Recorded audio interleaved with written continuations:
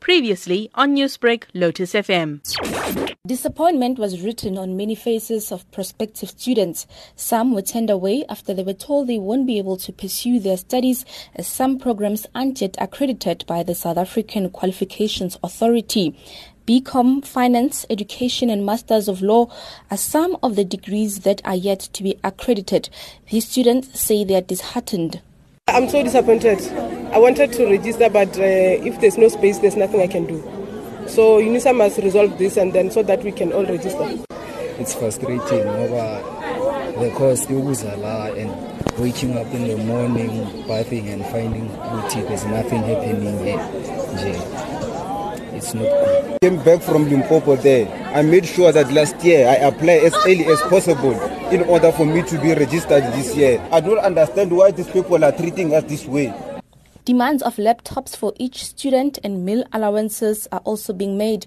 UNISA SRC President Wazanai Mazetese says the institution must account for the confusion.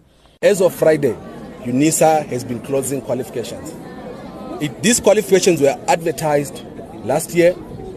Students were offered those qualifications. Some students even registered between Wednesday, Thursday and Friday, those qualifications.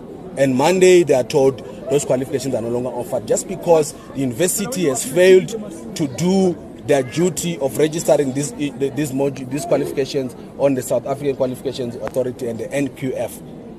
Meanwhile, the university has blamed the confusion on a systematic error.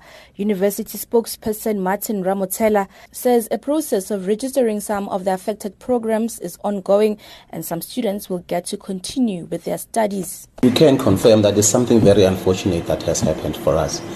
For some or other reason, I think we made the mistake of loading some programs on the system that had not yet received accreditation from SACA. The SRC has threatened to shut down the main campus if the university fails to meet with them. I am Phumzile Mlangeni in Pretoria.